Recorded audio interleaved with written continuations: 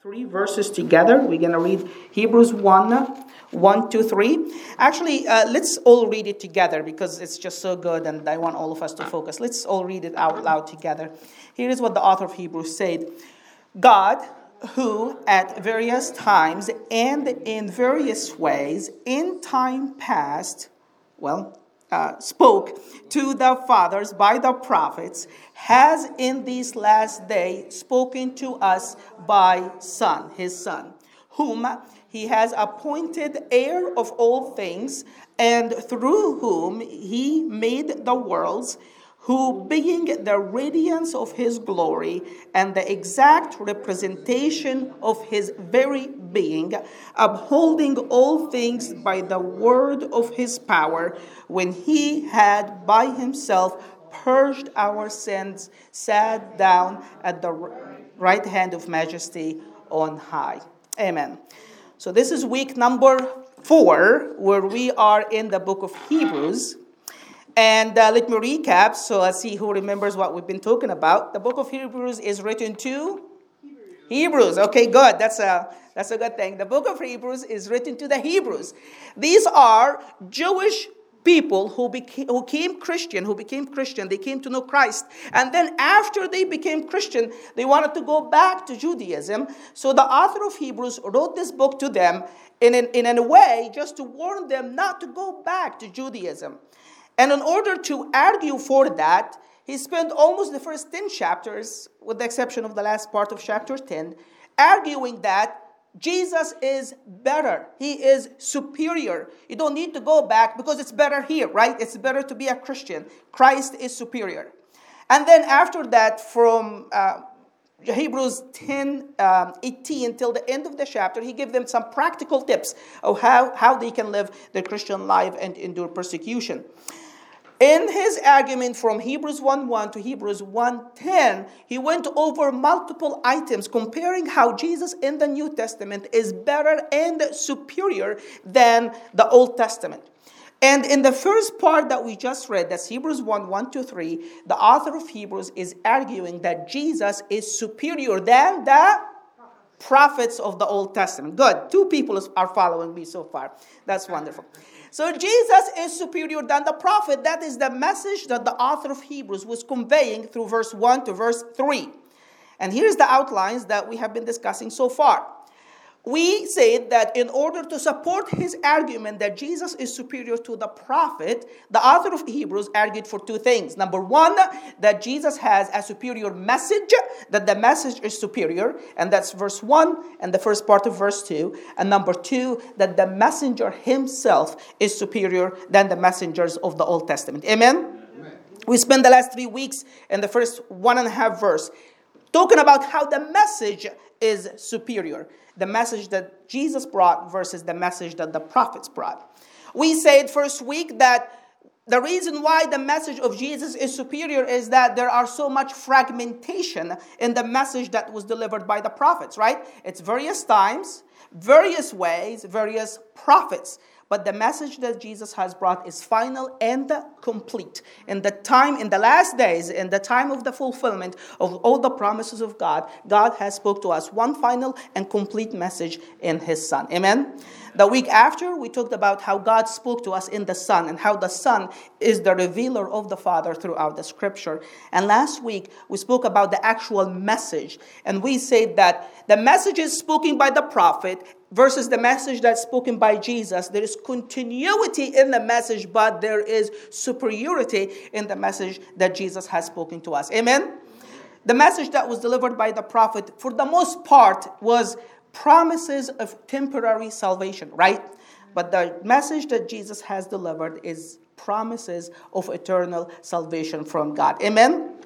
The very end of verse 2, the first part, has spoken to us in Son. We said in Greek, there is no his, there is no that, there is nothing. It's just in Son.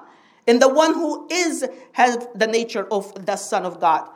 And then once the author of Hebrews mentioned the word Son, he launched into 7 descriptions of who that Son is. Amen? Again, remember, he's arguing that Jesus is superior than the prophet. The message is superior, but then he moved on to that the messenger is superior than the messengers of the Old Testament. Amen? So he had sevenfold description of Jesus. Buckle up, this is going to blow your mind away. It's one of my absolute favorite passages in the scripture.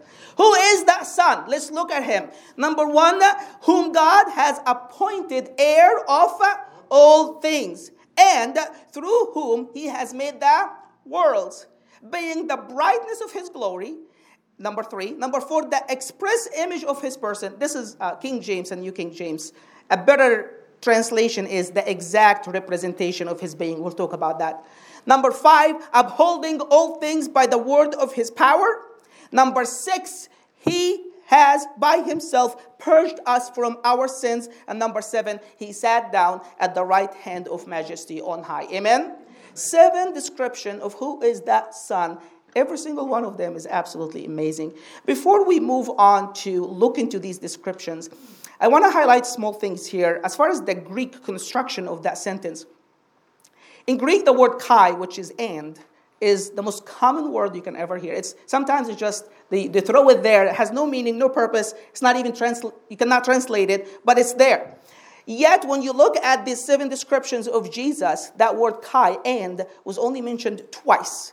So the Greek doesn't go like this. He is the heir of all things, and the one by whom God made the world, and the brightness of his glory, and the express image of his being, and upholding all things. It doesn't go and. There's only 2 ends in that 7 descriptions. Amen? The first end is between the first 2 clauses, that he's appointed heir of all things, and he is the one by whom God made the worlds. Amen? And then we see the word and again between the 3rd and the 4th clauses. He's being the brightness of his glory and the express image of his being. And that has a reason. That has a purpose. The author of Hebrews, by putting the word and only twice here, he's linking together these 2 clauses. The first and the second, they have one meaning and one purpose, or going one way. And then the 3rd and the 4th, they also link together, and they also emphasize one point. You guys follow me? The first and second point, he has appointed him heir of all things, and through him he has made the worlds. This is the relationship between Jesus and the created world. Amen? And then the 3rd and the 4th, he is the brightness of his glory and the express image of his person. This is the relationship between the Son and the Father, God the Father himself. Amen? You can also argue that the last 6 and 7, they're also connected, but it is not the same meaning. It's cause-effect. He purged us our sins. That's the cause. The effect of that, he sat down at the right hand of majesty. So this is important. So this way, when we try to analyze these 7 descriptions of the Son, it's important to know what is linked together to understand the purpose and the meaning that the author of Hebrews is trying to tell us. Now let's move on and look at each one of these descriptions. Number 1, that God has appointed Jesus, the Father has appointed the Son to be heir of all things. In that phrase, we see that the Son is the one for whom the whole world is made, right? I was thinking about it. If I am a businessman, if I'm a rich person, and I have a kid or 2, I work so hard and I try to develop as much wealth as I possibly can. Why? I know I'm going to die. I'm not taking none of that with me, right? But why do I work so hard? Because I want to give everything to my heir, right? So the heir here, when the Bible say, the author of Hebrews say that Jesus is the heir of all things, that means that Jesus is the one for whom everything was made. Amen? Jesus himself referred to himself as the heir. In Matthew 21:38, in the parable of the wicked servants, Jesus said that God is like the one who planted a vineyard and he has some wicked servants. He starts sending people to them and they rejected them and stoned them and punished them. And then what happens? Here it is. Matthew 21:38. But when the tenant saw the son, the vineyard owner sent his own son. And then when they saw the son, they said to themselves, this is the heir. Come, let us kill him and get his inheritance. Remember, this is Jesus talking about himself and how he is being rejected. And he referred to himself as the heir. Amen? So, the heir is a title that Jesus even used for himself. Now, who is the heir? Number 1, the heir, logically and legally, is the one who is the legal owner of everything, right? When you die, your wealth goes to your heirs, right? It doesn't go to anybody else. It goes to the heir.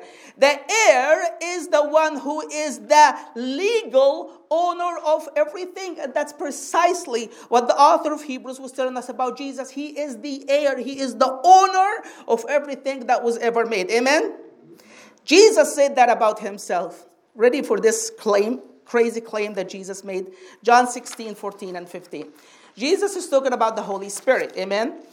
And he's saying, after I leave, I'm going to send you the Holy Spirit. And then he says, he, the Holy Spirit, will glorify me. Not glorify God. Think about that. Supposedly, everything we do is to glorify God. But Jesus said, no, this is not really to glorify the Father. This is to glorify me. For he will take of what is mine and declare it to you. Now, look at this. Look at this. All, actually say it together, all things that the Father has are. Think about these words. Imagine this. Imagine that we all hear about this good preacher who's going about doing good and healing those all who are oppressed. And maybe during that time, there was people who for the first time want to hear and listen to Jesus. And then they go to listen to that supposedly amazingly wonderful preacher, and they hear him say this: all things that the Father God has are insane. Who can say stuff like this? I told you before, the claims that Jesus made about himself, it is so radical. Jesus is either the most deceptive, manipulative liar ever walked the face of this earth, or he is God in flesh. He cannot be anything in between. Amen? All things that the Father has are mine. He is the legal owner of everything. But the heir is also the future owner of everything, right?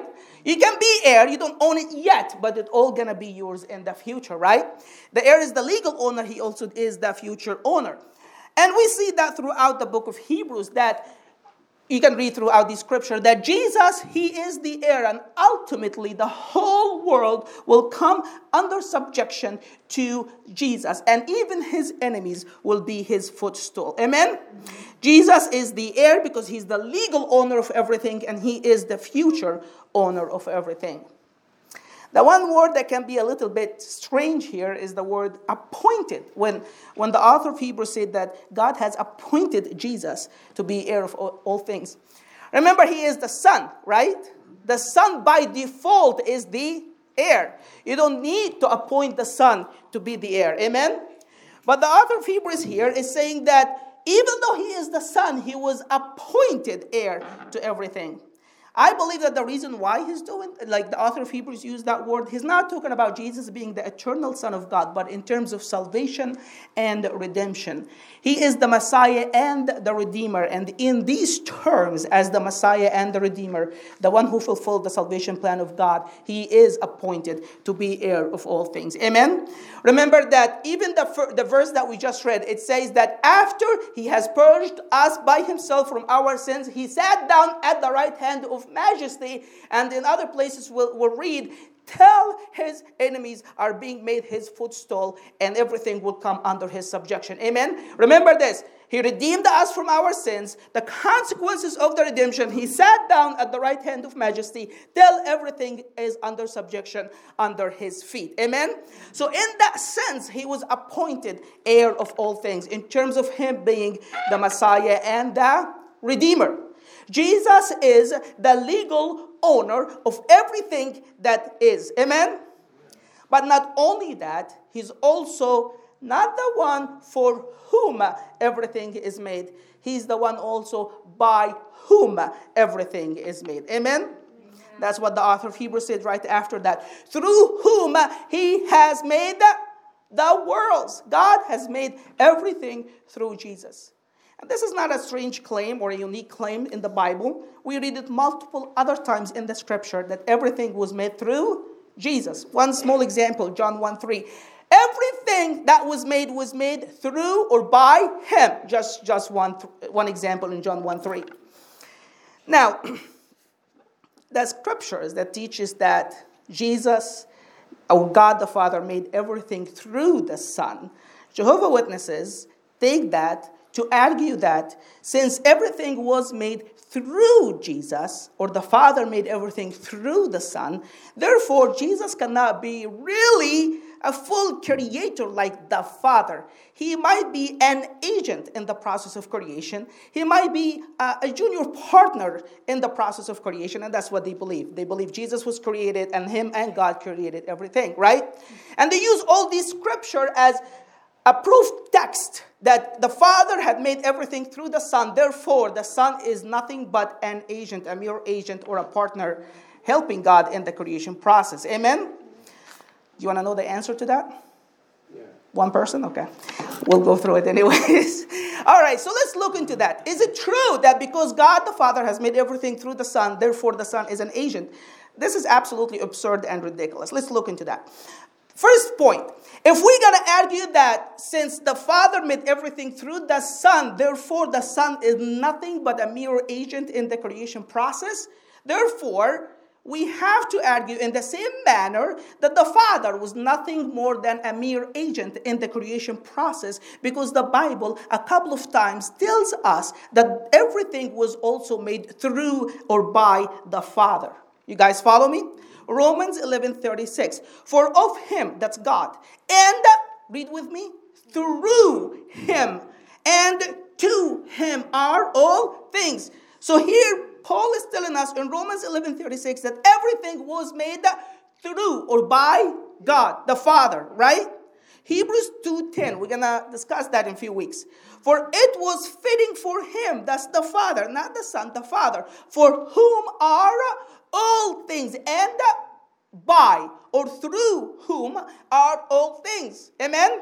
So if we're going to argue that because things are made by or through Jesus, that Jesus is an agent in the creation process by being fair to the Bible, we also must agree and argue that the Father is nothing but a mere agent in the creation process. You guys follow me?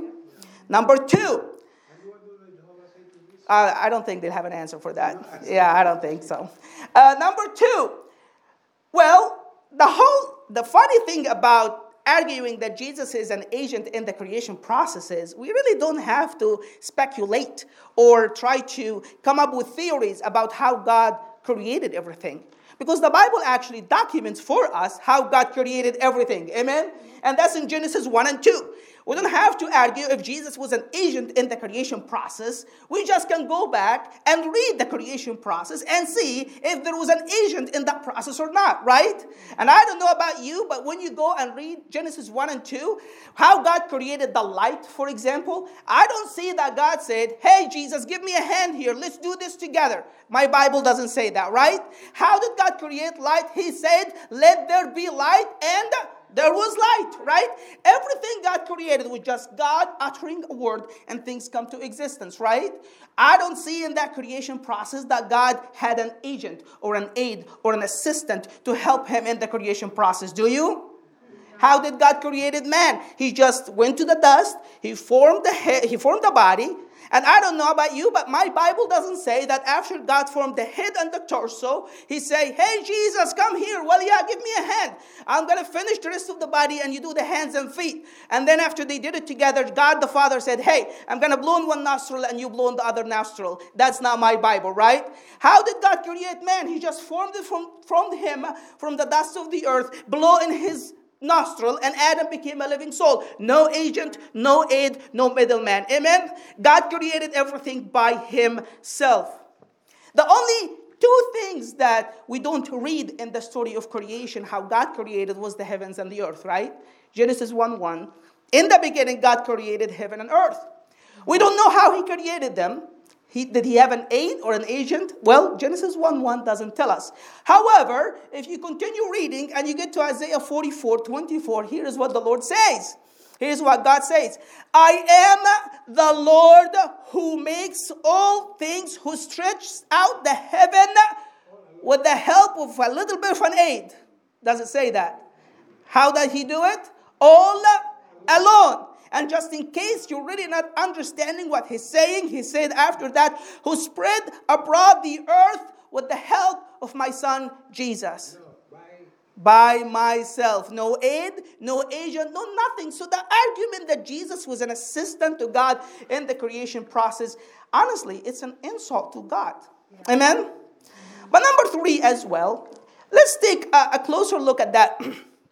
The author of Hebrews is telling us that everything was made through Jesus, through the Son, right? But later on, just few verses later, the author of Hebrews tell us, what does it mean that things were created through the Son? And here's what it says in verse 8 and 10. But to the Son he says, now, the author of Hebrews is quoting a scripture from the Old Testament, from the book of Psalms, okay?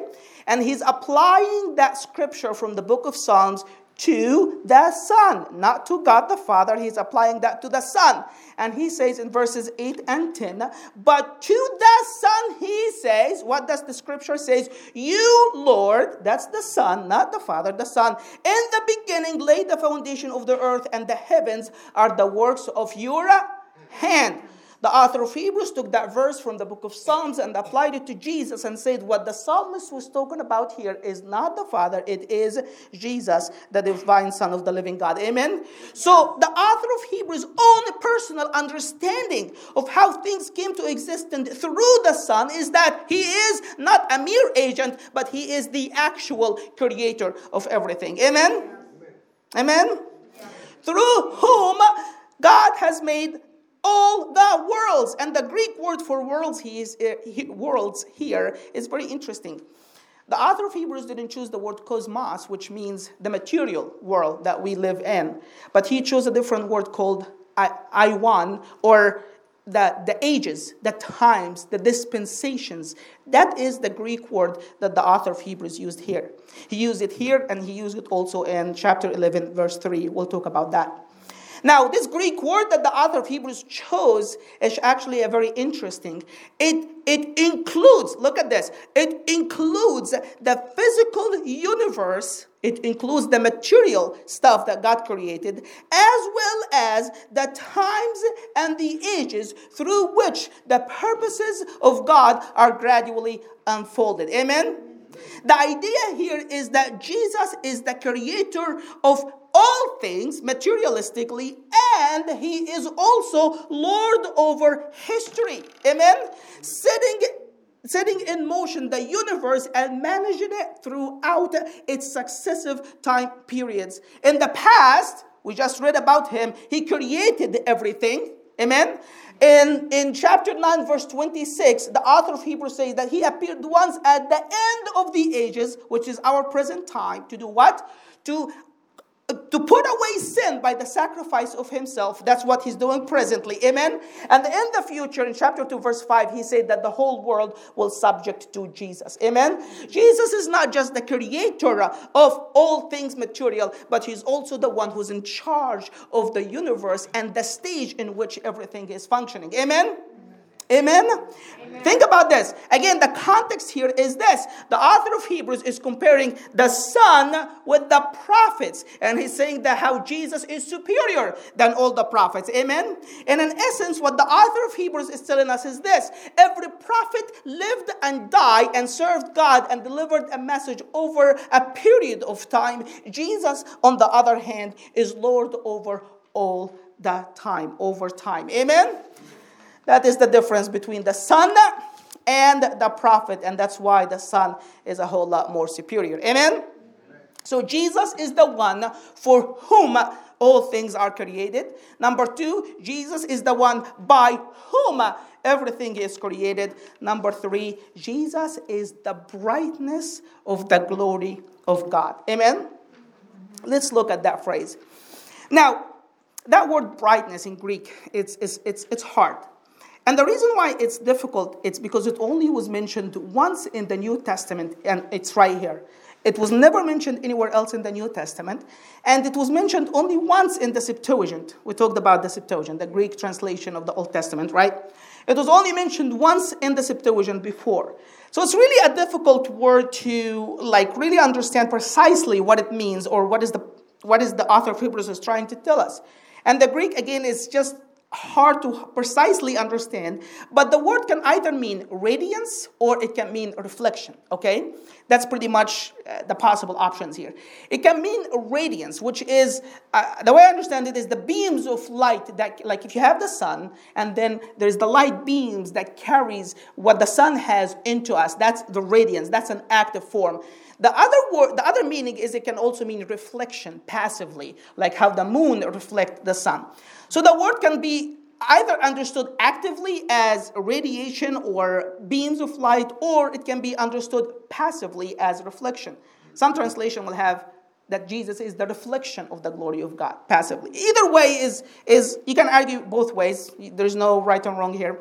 Either way, the idea, though, is the same. You guys follow me? That Jesus is the one who carries and expresses the very glory of God. Amen? Amen?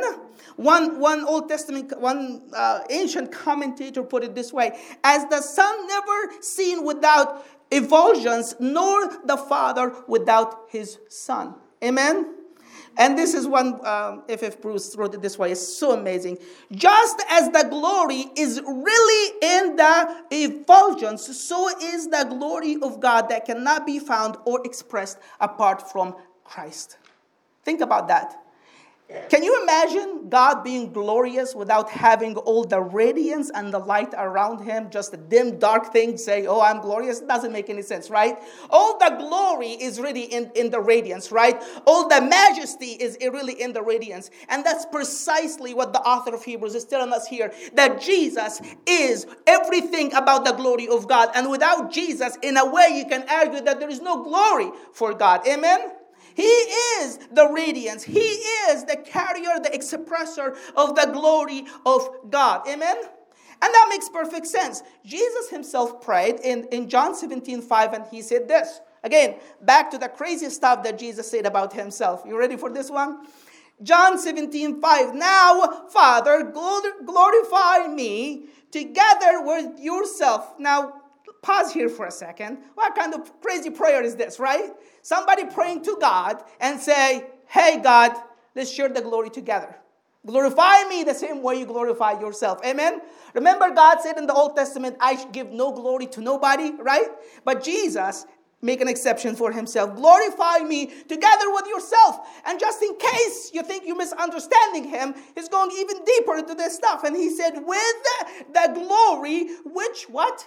I had with you before the world was. Jesus is saying, hey, God, we're pals in this glory thing. Amen? You and me just share it together. We're co-equal partners in that glory even before the world was. Amen? So Jesus is the one who receives equal glory, shares equal glory with the Father. And what the author of Hebrews is telling us here is this, that every glimpse of glory ever expressed to the creation, to mankind, it was Jesus who expressed that to us. Amen? Remember, for example, Moses, when he wanted to see the glory of God, and God told him, you can't do that, you'll die. And then God hit him in the cliff of the rock, and then he passed. And after God passed, Moses sneak peeked and just saw the very end, the very tail, the very back of God's glory, right?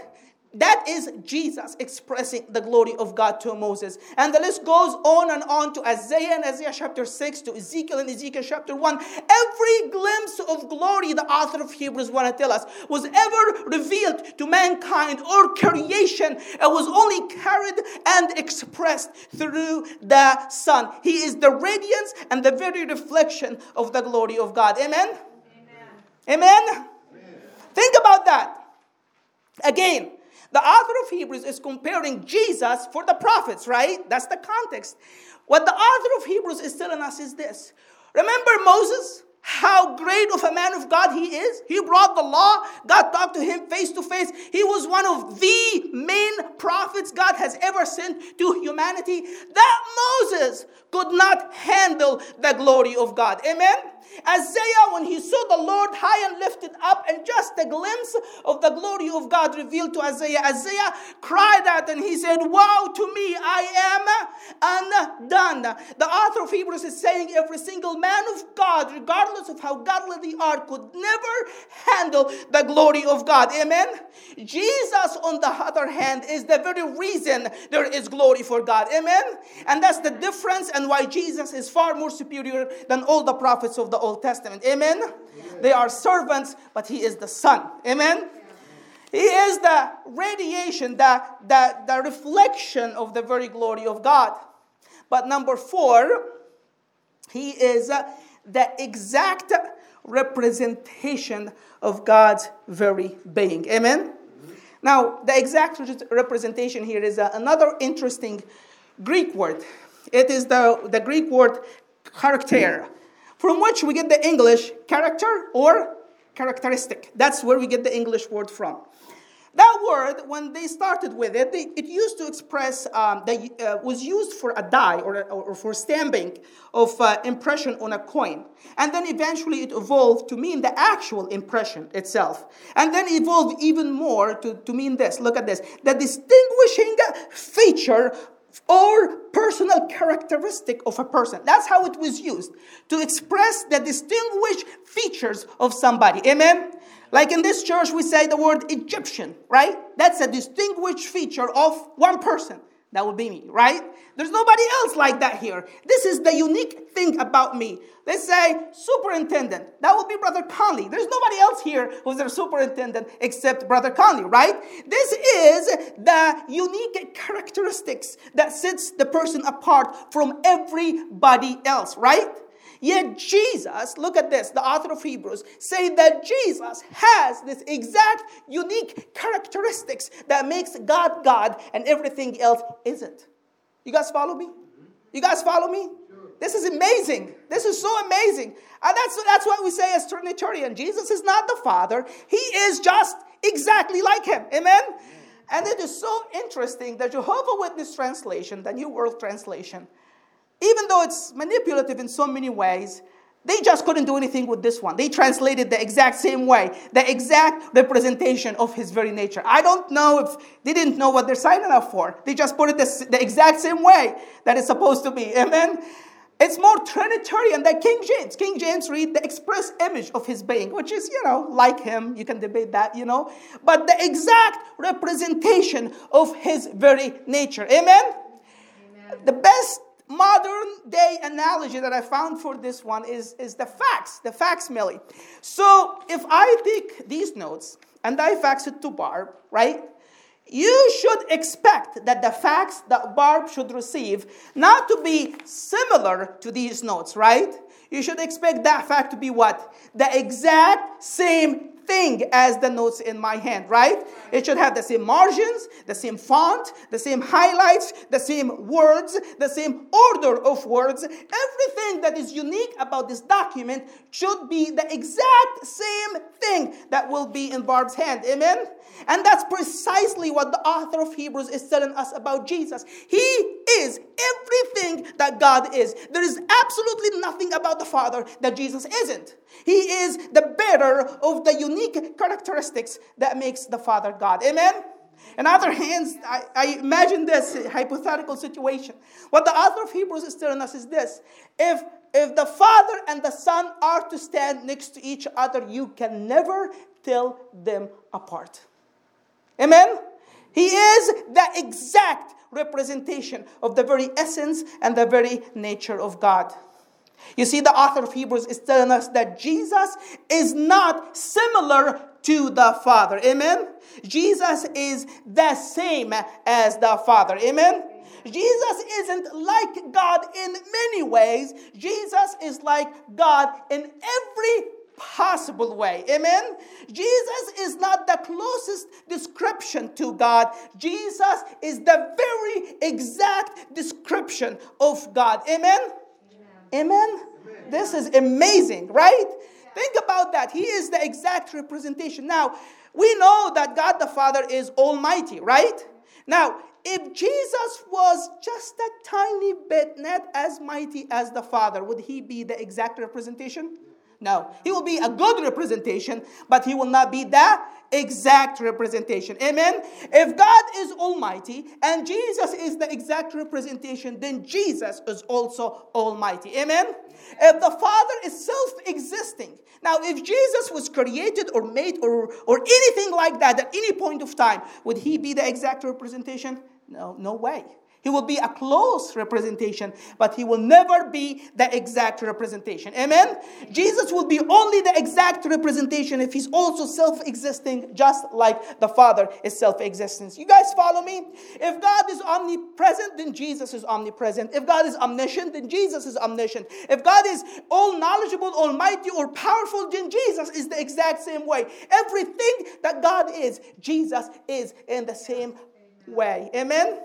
He is the exact representation of God's very nature. Amen? Amen. Yes. I don't think they can. They can, because there's no way. Exact representation. They can't. There's no way around that. You can get them stuck. They're not too hard, but you just need to know your stuff. That's all. Amen? So, let's recap here. Who is the Son so far? Number one, he's the heir of all things. Number two, he's the one by whom everything was made, and these are connected. Number three, he is the radiance of God's glory and the exact representation of his very being. Number five, and there's no end here, I'm sorry, I copied this from King James and it's not very accurate. Upholding, there's no end in the beginning, upholding all things by the word of his power.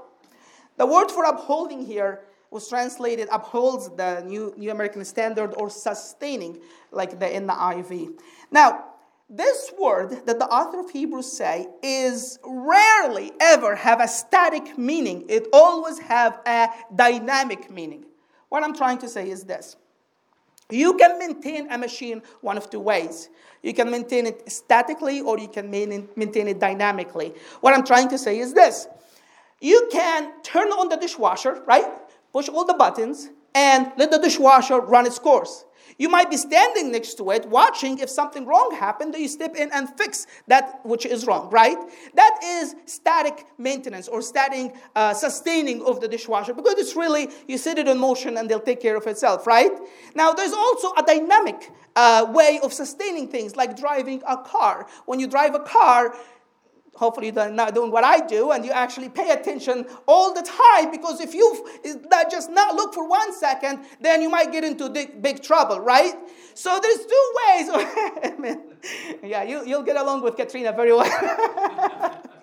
There is two ways of sustaining something or upholding something, statically and dynamically. And the word here is rarely ever used in a static way. The idea here is that Jesus is the one who's upholding and sustaining all things that ever existed. He's the one who actively manage it all the time. Amen? That word was used in the Septuagint in Numbers 11:14. Now look at this. That's when Moses was leading the people of God, and under the burden of that nation that was always complaining, Moses went to God and he said, I can't do it anymore. Give me some help. Amen? And God said, okay, get 70 people. I'll put some of your spirit on them and they will help you lead it. And that word that the Septuagint translated in Numbers 11:14, now where Moses said that he is not able to bear, that's the exact same word, sustain, uphold, actively maintain the leadership, the guidance of these people. Amen? Think about this. Again, the context is comparing Jesus to the Old Testament prophets, right? Think about this. Moses, the Bible says, was the meekest man ever. It's really hard to piss this guy off, right? He's just very patient. He take you as much as you want. You want to abuse him, he'll be so patient with you, right? Now think about this and listen to me. Moses, the man of God, he is crashed and collapsed under the burden of sustaining one nation. Amen? You guys follow me? Let me repeat that again. Moses, the man of God, he is collapsed under the burden of guiding one nation. Amen? Jesus, God, the man he is maintaining not one nation, but all things, guiding every possible thing that was ever made. And how is he doing it? By just one word of his mighty power. Amen? And that's why Jesus is far more superior. He is the Son of God, and everybody else is not. Amen? He is the one who's upholding everything by the word of his power. Upholding how much? All things. Amen? Every minute detail in this world, Jesus is actively managing and sustaining, and it only takes him one word to do that. Amen? And how is he doing it? Again, the word of his power. The phrase draws attention to the Son deity and omnipotence. He's all-powerful, all-strong. The one who created the universe and space and time, he just created everything, is also the one who's guiding it and maintaining it and sustaining it to its appointed goals. Amen? Amen. So what did we say about the Son so far? Number one, he is the heir of everything. Number two, he is the one by whom everything was made. Number three, he's the brightness, the radiance of God's glory. Number four, he's the express image of his being. And number five, he's the one who's sustaining all things by the word of his power. Amen? Amen. Before we move forward, let me pause here. I want you to look into the relationship between the Son and the Father as the author of Hebrews is describing it to us. Because that's pretty much in line with everything else in the New Testament, or the whole Bible for that matter. How the Son and the Father are related to each other. They are they're equal in their essence, but their subordination in the function. You guys follow me? They are equal in the nature, but there's subordination in the function. They're equal in the nature. We're so clear about that the Son is the legal owner of everything. The Son is the creator of everything. The Son is the one without whom the Father has no glory. The Son is the exact representation of God's very nature. And number five, the Son is the sustainer of everything. These are all attributes of God, right? The Son is equal to the Father exactly when it comes to the nature. But there is subordination in the function, and the author of Hebrews did not neglect that. Remember, he said that God did what? Spoke to us in his Son. Amen? God has appointed the Son to be heir of all things. And number three, that God has created everything through him. There is functional subordination, but there is equality in the nature. You guys with me? The fact that Jesus subordinate to the Father when it comes to the function doesn't mean he is a less of a God than the Father. Amen? I told you this example before. If me and Katrina are home alone, Katrina and I have something that sets us apart than the tables and the chairs and the walls in our house, which is that we are human, right? Everything else in the house isn't human. It's only Katrina and I in that empty house that are human. You guys with me? Now, the Bible says that technically Katrina is supposed to submit to me when it comes to disagreements and stuff like that. The fact that she's functionally subordinate to me doesn't mean that she is less of a human than I am. You guys follow me?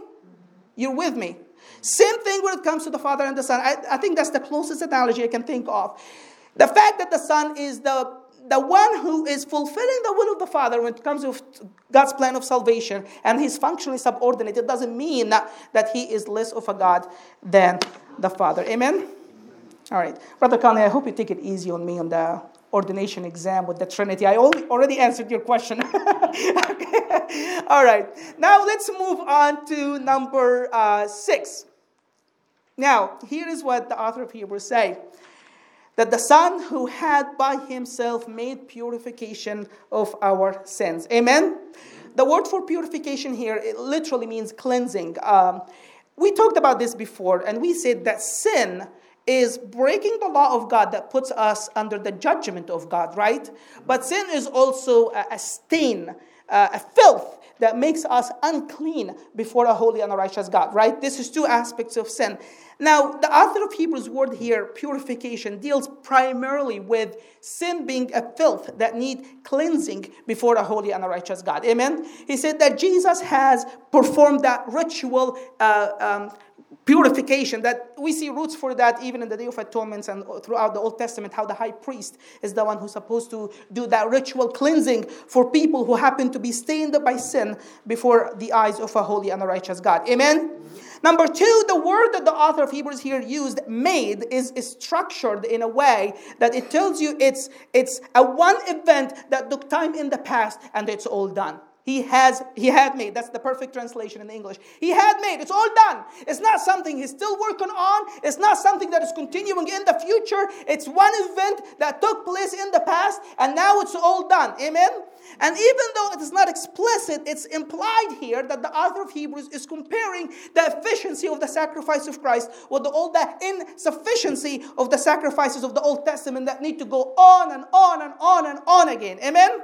Jesus' sacrifice was perfect, complete, and that's it. One time, one event. Now, I don't know about you, but so far I love this text, right? It is just tells us so much about Jesus and who he is, right? But you want to know the one thing that really blows my mind away in the whole passage? Not what we have already talked about. What blows my mind away is this coming part. That phrase, he has by himself purged us from our sins, was structured in the Greek in the middle voice to emphasize the fact that the one who made the purification was Jesus himself. That's what the author of Hebrews want to tell us. He himself came and purged us from our sins. Amen? The author of Hebrews is telling us that Jesus, when he wanted to purge us from our sins, he didn't send an aide, he didn't send an assistant, he didn't send his right-hand man. He himself came down to perform purification for our sins on the cross. Amen? Think about that. Think about that. The one for whom everything was created. The one by whom everything was created. The one without whom there is no glory for God. The one who is the exact representation of God. The one who sustained everything with just one word of his mighty power. The author of Hebrews is saying that exact same one came down from heaven, became a human like you and me, so he can go to the cross and endure that shameful, disgraceful, torturous death for your behalf and my behalf, so you and I can be saved. Amen? This is for me the single most mind-blowing thing that the author of Hebrews has said in this text so far. Amen? Think about that. Think about that. The one for whom everything was created. This is somebody so great. Everything was made for him. Amen? Yet in the book of Psalm 22, he said, I am a worm and not a man, because what happened to him on the cross. Amen? Do you see the massive difference? The one who's the legal owner of everything came all the way down to be a worm and not even a man on the cross. The one by whom, the creator of everything. Isaiah said that on the cross he was so marred and so disfigured that you cannot even tell that he is a human being. Amen? The one who is the very display and the radiance of the glory of God on the cross was shamed, was despised, was rejected, was spit at, and the shame and disgrace has broken his heart for you and me. Amen?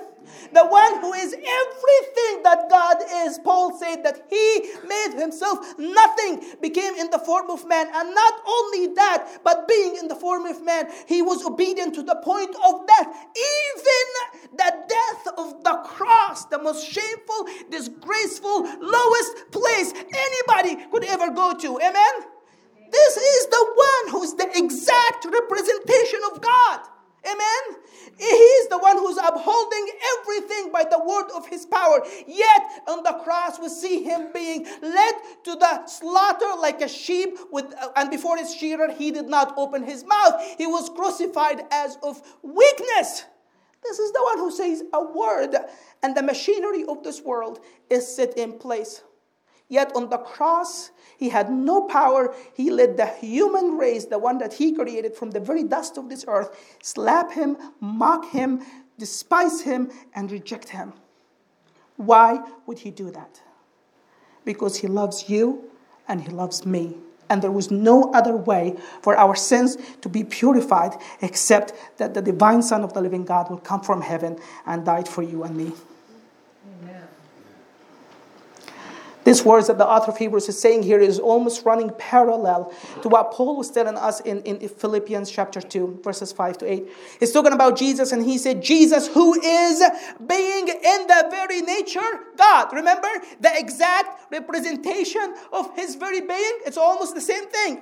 He did not consider equality with God something he can hold onto for his own personal advantage. Rather, he made himself nothing by taking the very nature of a servant and being made in the human likeness and being found in the appearance of man. He humbled himself even more by becoming obedient to the point of death, even death on the cross.